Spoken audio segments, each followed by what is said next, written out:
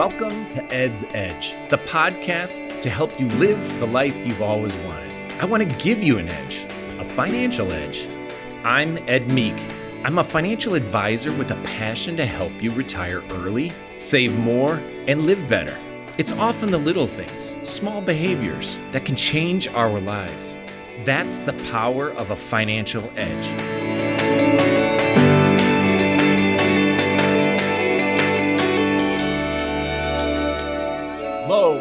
Low. All right, I'm not a car salesman, but things are really low right now. Interest rates are the lowest they've ever been. It is crazy. And there's reasons for that we're going to get into with James in a little bit. But we all know the money that sits in the bank, in your savings account, in your money market accounts, virtually is paying nothing. There's really nowhere to go. And in fact, if people even want to get a CD rate right now, you have to go out really far and you still get nothing. It is kind of crazy, but compared to where the industry was backing all the way up to the 80s, interest rates were crazy high and they pretty much come straight down. I want to bring in James here today, talk about what's the reason, James, that this is happening right now. Yeah, thanks, Ed, and good to be with you. So when we talked about interest rates, obviously that's a big topic this year. I think it's important to reflect back on why interest rates change. So if you really dissect it out, way back during the Great Depression, there was a central bank that was created called the Federal Reserve. They were in charge of interest rates at first. Now they're in charge of a lot more now, but to the topic today, they're in charge of interest rates. And so what they do under certain circumstances is they raise interest rates and they lower interest rates. Why is that? So the Fed, when times are tough, and they want people to start spending some money, frankly, they will lower interest rates. They will tell the general public, borrowing is cheap, go do it. And when things are in a much better condition, they will raise interest rates because they want to make sure that people don't overextend themselves. So people always ask, why don't we just keep interest rates low the entire time? Well, the problem is there's this thing called inflation.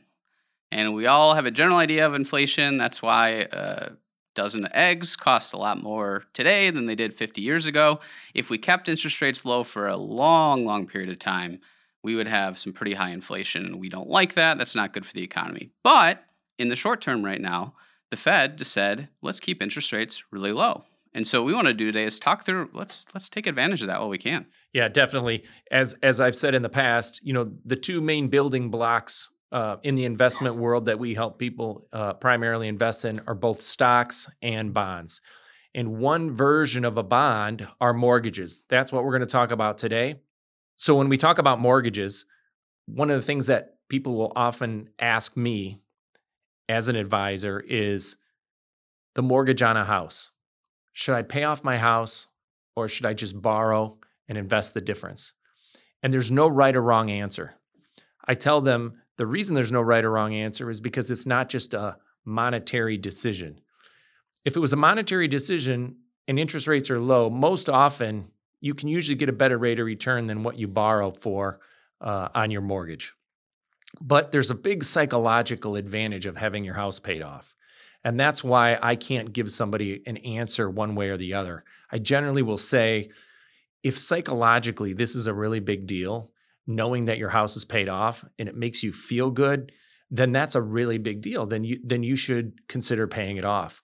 But if you just look at the money that's inside of your house as an investment, like everything else, houses generally don't grow that fast. And when interest rates are really low, generally you can get a higher rate of return. James, when people will ask you that, how will you answer that regarding what can I get on a return from an investment? Yeah, good question. So, depending on your risk and your time frame and all that good stuff that we've always talked about, the average rate of return, we've talked about the stock market's average rate of return, high single digits, low double digits, but there's a lot of volatility there. And so, a more conservative approach, while not being entirely conservative, a reasonable estimate 6-7%, sometimes even a little bit higher than that. And so, interest rates being so low, I don't think many people are borrowing at 6-7%, which means the math tells us, hey, it might make sense. But I think you made a good point, Ed. I think at the end of the day, if you're losing sleep at night from borrowing too much, our opinion, not worth it. Definitely. Well, you're a good example. Just recently, with these low interest rates, you decided to refinance, correct? I did, yeah. I did about 3, 4 months ago. And the fortunate circumstance from that is we were able to save some money from that cheap debt, right? So we saved roughly $300 a month. And the big decision we decided to make is, what are we going to do with that money? Well, some people say, let's have some fun with it. I am not opposed to having fun with extra money, but we have some future goals for ourselves, for our family. And so one of them being my son, Theodore. I went to college myself. I had a lot of student debt myself. That resonates with me. I want to make sure that my son does not have what I have. And so we took that extra $300 in savings, put it in a 529 plan, get a nice little tax break on that, which is helpful. But if you do some math, run a little simulation on it, you consistently put that in, which, knock on wood, I told myself I am going to do.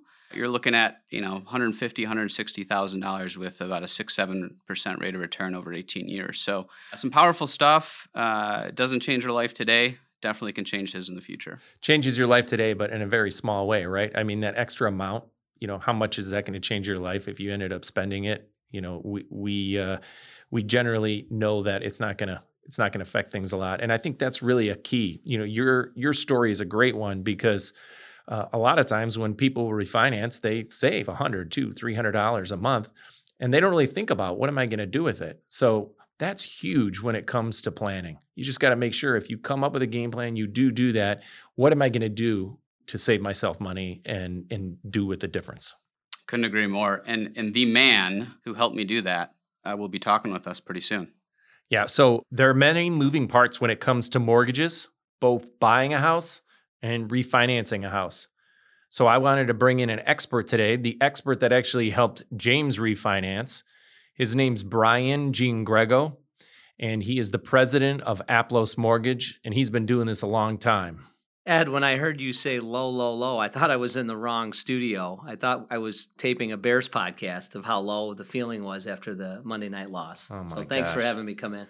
Yeah. Are we the worst 5-2 team ever in the history of the NFL? Yes, I think so. I think Matt Nagy's on his way out of town here in another week or two. That would be unbelievable. He's out of town that quickly with such a winning record. I don't know. They might have to wait until they go bad, but we'll see. Bring Lovey back. Oh, geez. He's not very far away, just down the road in Champaign. So anyways, Brian, why don't you share with us a little bit about your history in the mortgage industry?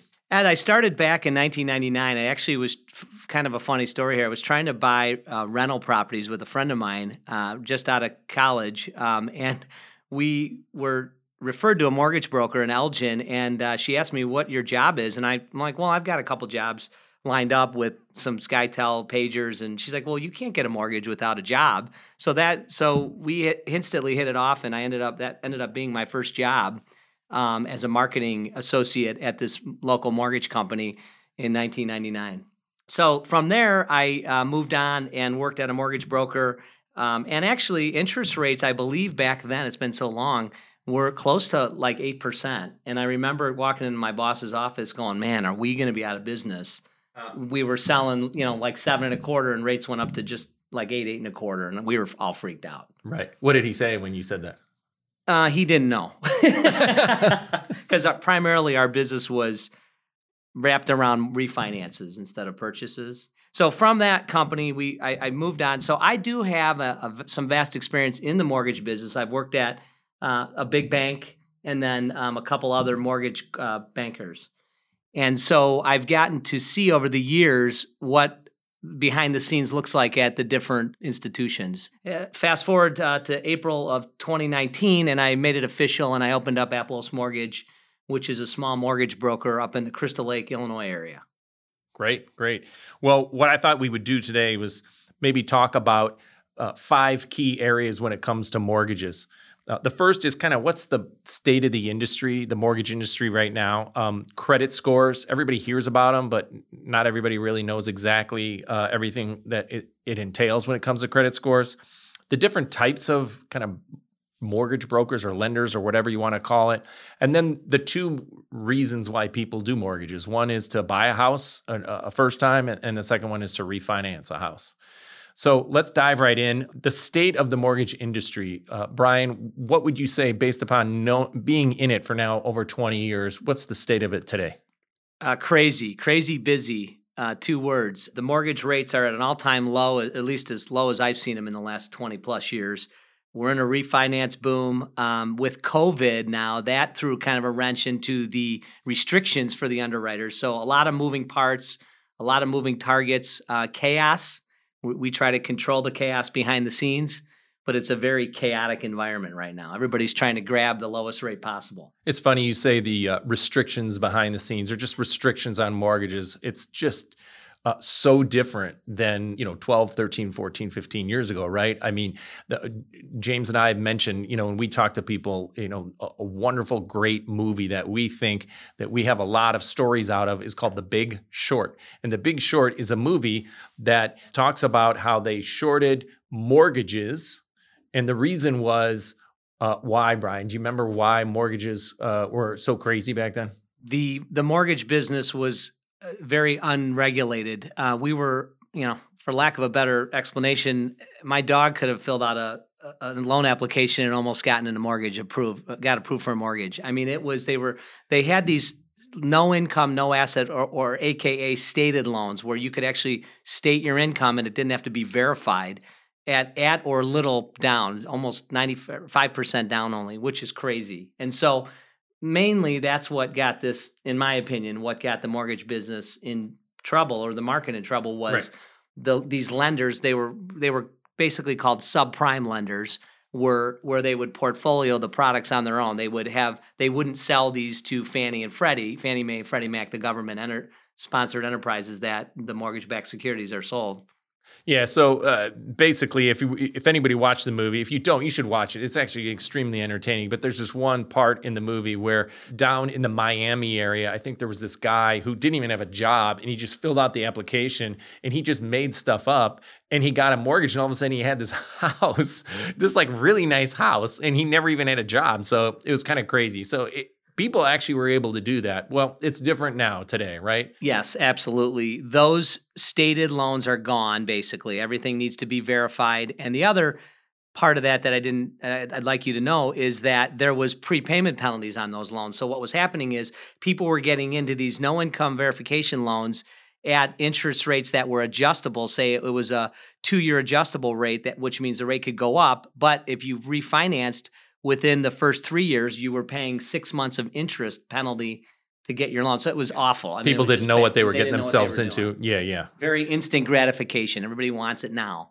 Well, we got to work with where the industry is now. It's a lot more restricted, but that lends us to the second bullet point, which is credit scores.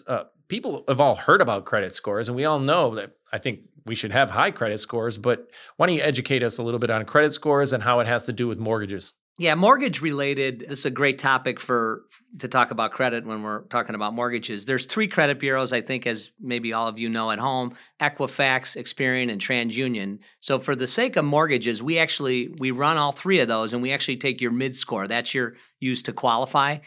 I would say right now, again, there's going to be some generally, I'm going to give some rule of thumbs here. Tier 1 credit score would be 740 or above. So if your credit score is 740 or above, the lenders look at you as we call those Rockefellers at home or back at the office. Okay. That's pretty good. And then you got to make sure you at least have what kind of score just to at least start talking about getting a mortgage. Ideally, we want to see you at 640 or above on your mid score. Technically, we could go down as low as 500, believe it or not, as an independent mortgage broker. The banks will probably not want to talk to you after they find out your score is under 640. The last thing regarding credit scores, you've told me this before, that what happens is people see their score at these institutions, or they can just pull it up pretty easily. It's not always completely accurate, correct?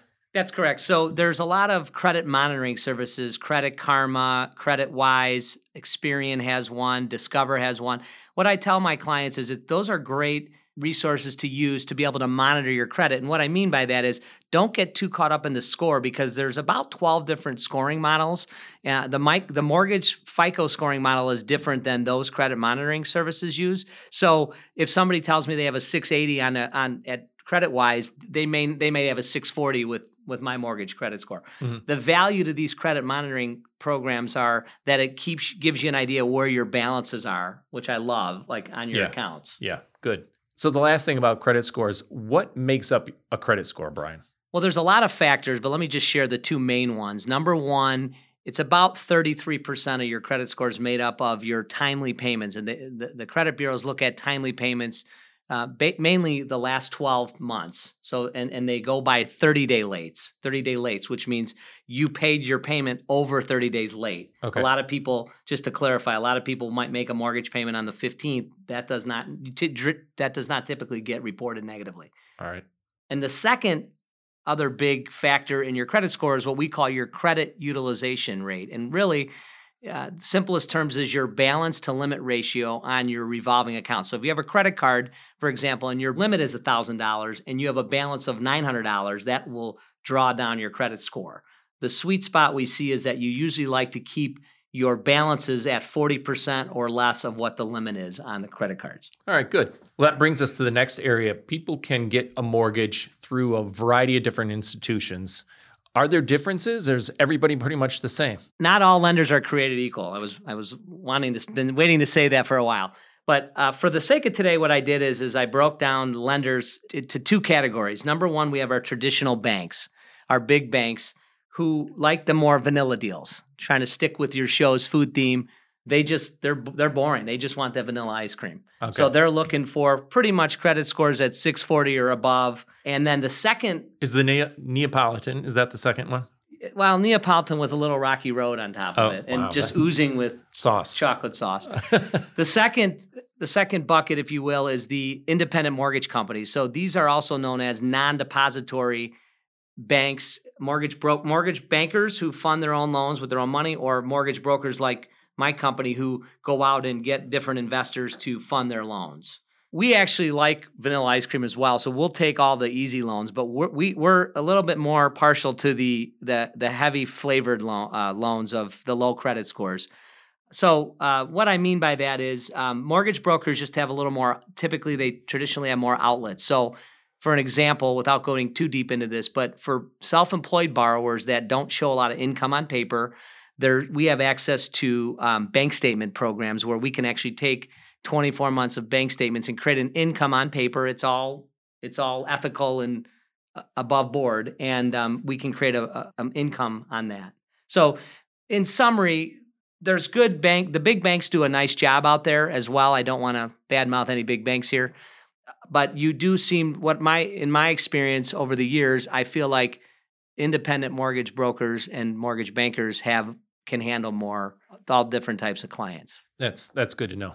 Well, let's dive in. There's really two ways that people do mortgages. The first is first-time buyers or somebody who's buying a house. I'm going to even use an example of when, we bought our house now 25 years ago. But I remember I was shocked when I went to a mortgage broker and said, okay, well, I'm starting to look at this house for this dollar amount. And they just said I could literally buy one like twice as much as what I was looking at. I was shocked because I saw how much that mortgage was going to be. Is this common? Is this happening even today? Yes. I mean, I always tell clients, and I know sometimes if realtors are listening, they won't like this, but we can usually qualify you for more than you want to buy.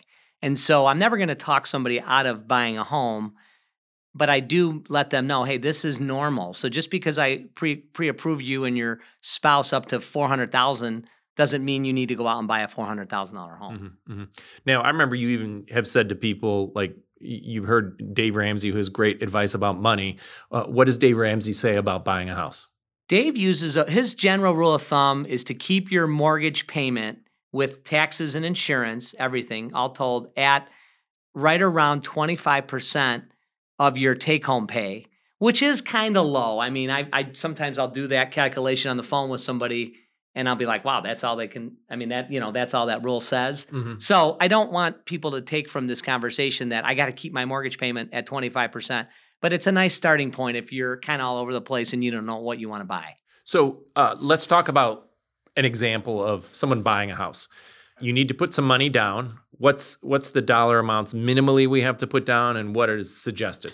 So ideally, I'm 46 years old. So my folks their generation was really, there was no loan out for a while that you could get into under 20%. So kind of the old school thought is put 20% down on your loan, which is great. I mean, I would never talk somebody out of that. But actually today we have as low down as 3% loans for conventional. A lot of real estate agents don't know that. But you have to pay for it. You have to pay for it in some way, right? Correct. So if you have less than 20% down on a loan, you have what's called PMI, which is private mortgage insurance, which is just the lender taking out an insurance policy because you're at a little higher risk on paper to not pay it back. Right. However, to add, a lot of private PMI rates have come way down. So what we'll do behind the scenes for clients is we'll run, okay, if you're saving, you're going to pay PMI, but really, I'd rather see you keep that money in the bank, that extra 4 months reserves, than because the PMI rates are so cheap is what we usually come to. This is one of the reasons why saving up, if you're thinking about a house and you're not like, hey, I need to have it right now, you want to save up as much as you can for that down payment because then you put yourself in a way better spot. It just makes it lower rate and your flexibility, lower payments. It's just good across the board. What's the kind of prep work somebody should do before they really get going on wanting to buy a house? Yeah, that's a good question. I would say the number one thing you want to do is find a mortgage lender and have them run a pre-approval for you. And what that entails to me would be to run your credit. Credit's good for about 4 months. Now, depending on when you listen to this, things are so fluid right now with the COVID virus that a couple months ago it was only good for 30 days. Now it's back to 4 months. So what I would say is definitely have a mortgage lender run a pre-approval, which entails giving them income documents, let them run your credit, and where is your down payment coming from? So those are the three things that I like to talk to people about is credit, income, down payment on a purchase. Okay, so credit, income, down payment. Three good things to make sure we know going in. Is there anything else when it comes to the players needed besides you in a purchase of a home? I think it's imperative that you find a good real estate agent to work with. And, look, it's always great to find somebody off a referral. A lot of our friends and family know somebody who's a real estate agent. But one thing to be careful of is that don't just work with somebody as an agent. Don't take that. It's definitely more an important position than I think a lot of people give it credit for is working with a good agent. You say that for a reason, right? I mean, what have you seen this backfire because somebody just finds somebody who's I was just working with, we just had a file about 2 months ago in the Chicago area where this borrower of ours was working with a very good agent, and she was giving him she was trying to sell his home and find him a new home, and she was giving him honest advice saying, hey, listen, your home is overpriced. And so what most of us do is say, well, I want to find somebody else that'll listen to me because I want more money for my home. Well, this guy proceeded to fire this realtor who really was a good agent, and I'll explain in a minute why she was a good agent, and found this guy that was his neighbor who just did it part-time, which, again, there's nothing wrong with part-time agents. However, this guy didn't have he ended up selling the home for what the first lady told him the borrower would sell it for. And so that was number one. But the bigger issue was that this new agent introduced a real estate attorney who is really the second important piece is having a good real estate agent and a good attorney, somebody that's knowledgeable, that does a lot of real estate. The problem is what happened was moving fast forward, our borrower found a buyer for his house. It was under contract. I was working on a new purchase in a neighboring town for him. Well, he couldn't close on our new purchase until he sold his old home, which is what we call contingency. So we got his loan clear to close, ready to go. His attorney didn't stay on top of things, and his buyer fell through at the last minute. So now we are scrambling at literally 48 hours prior to closing with how we're going to get this guy done. And you can tune into the next episode and we'll tell you how that turned out. But what I'm getting at is that not all realtors or attorneys or mortgage lenders are created equal. Okay, good. That's very good information. Have a good team. That's right. All three people. All right, great. Well, the last big piece is the one that a lot of us are doing as well right now, which is refinancing. I just refinanced with you. Everybody who's considering refinancing, there's a lot that goes into this. When does someone kind of consider to do this? I know rates being low, we should probably consider it. If you got your mortgage, I don't know, at least 1 or 2 years ago or longer, then rates were significantly higher, right? Mm-hmm. Yeah, I would say this. if your interest rate is over 3.5% as of right now, when you listen to this, now somebody could listen to this a year from now and maybe laugh, but if your interest rate is over 3.5%, it's a good time to take a look at this. Now, traditionally, our parents' advice was don't refinance unless you're going to save a point.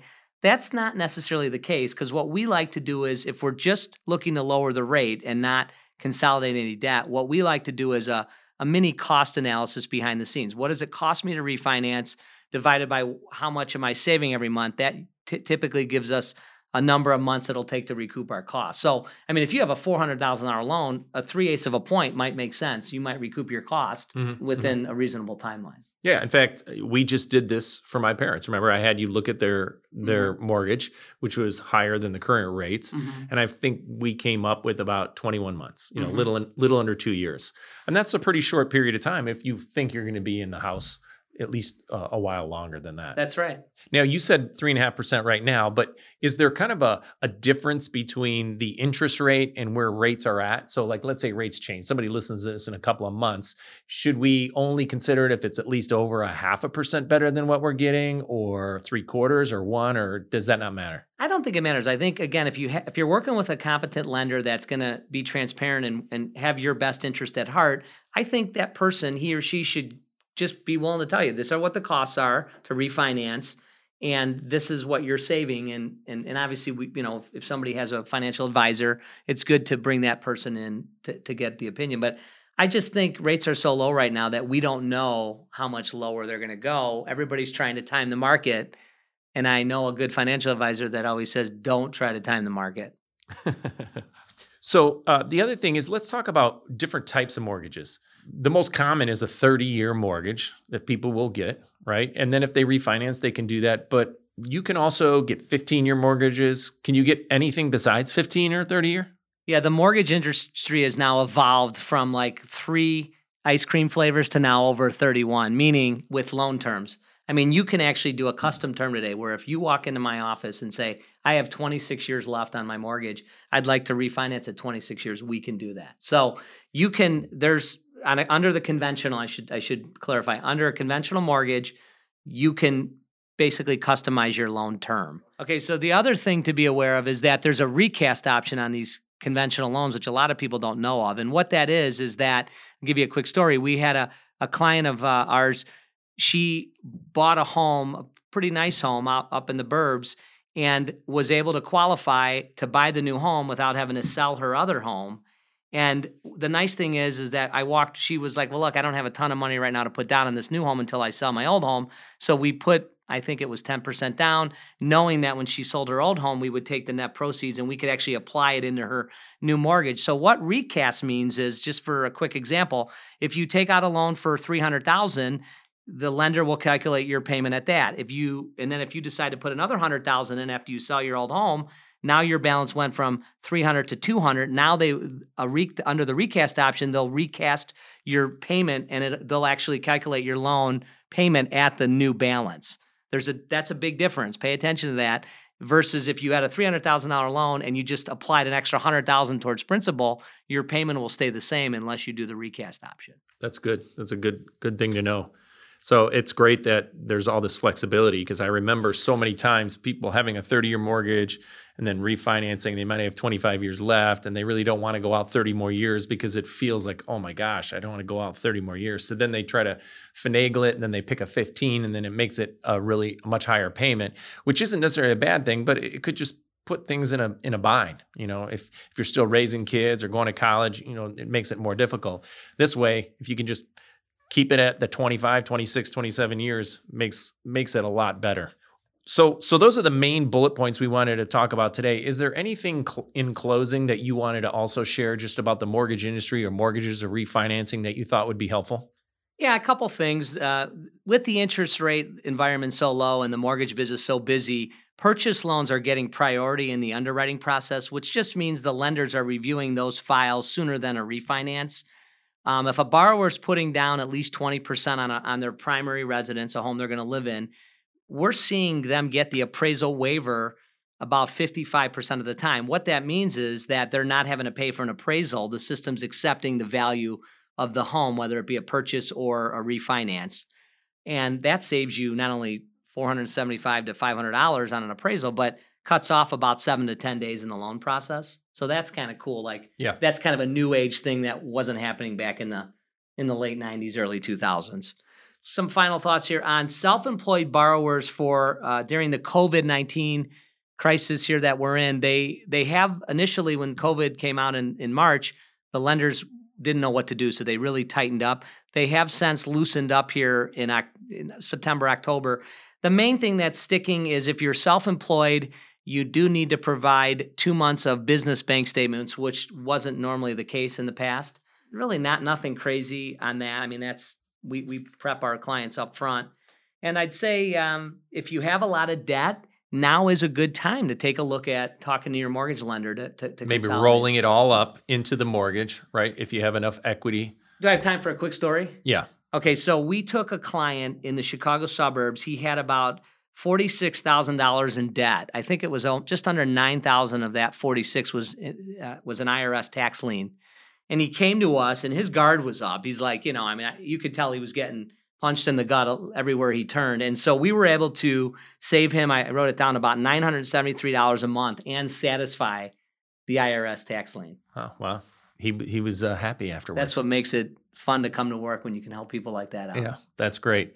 Well, we've learned a ton of things from you today, Brian. The most important thing I want to learn from you is food for thought. I'm doing a little curveball here today. I'm not going to share a food for thought. I want to hear your food for thought. Brian and I go way back. We've loved a lot of food together. All the things I've shared with you so far in the first 6 episodes, either recipes I've made or restaurants, I think you've partaken in all those things, haven't you? I haven't. I have to be honest. I probably have. I haven't listened to every episode, so I owe you that. I will say this for the viewers at home. Chicken Marsala. The listeners at home.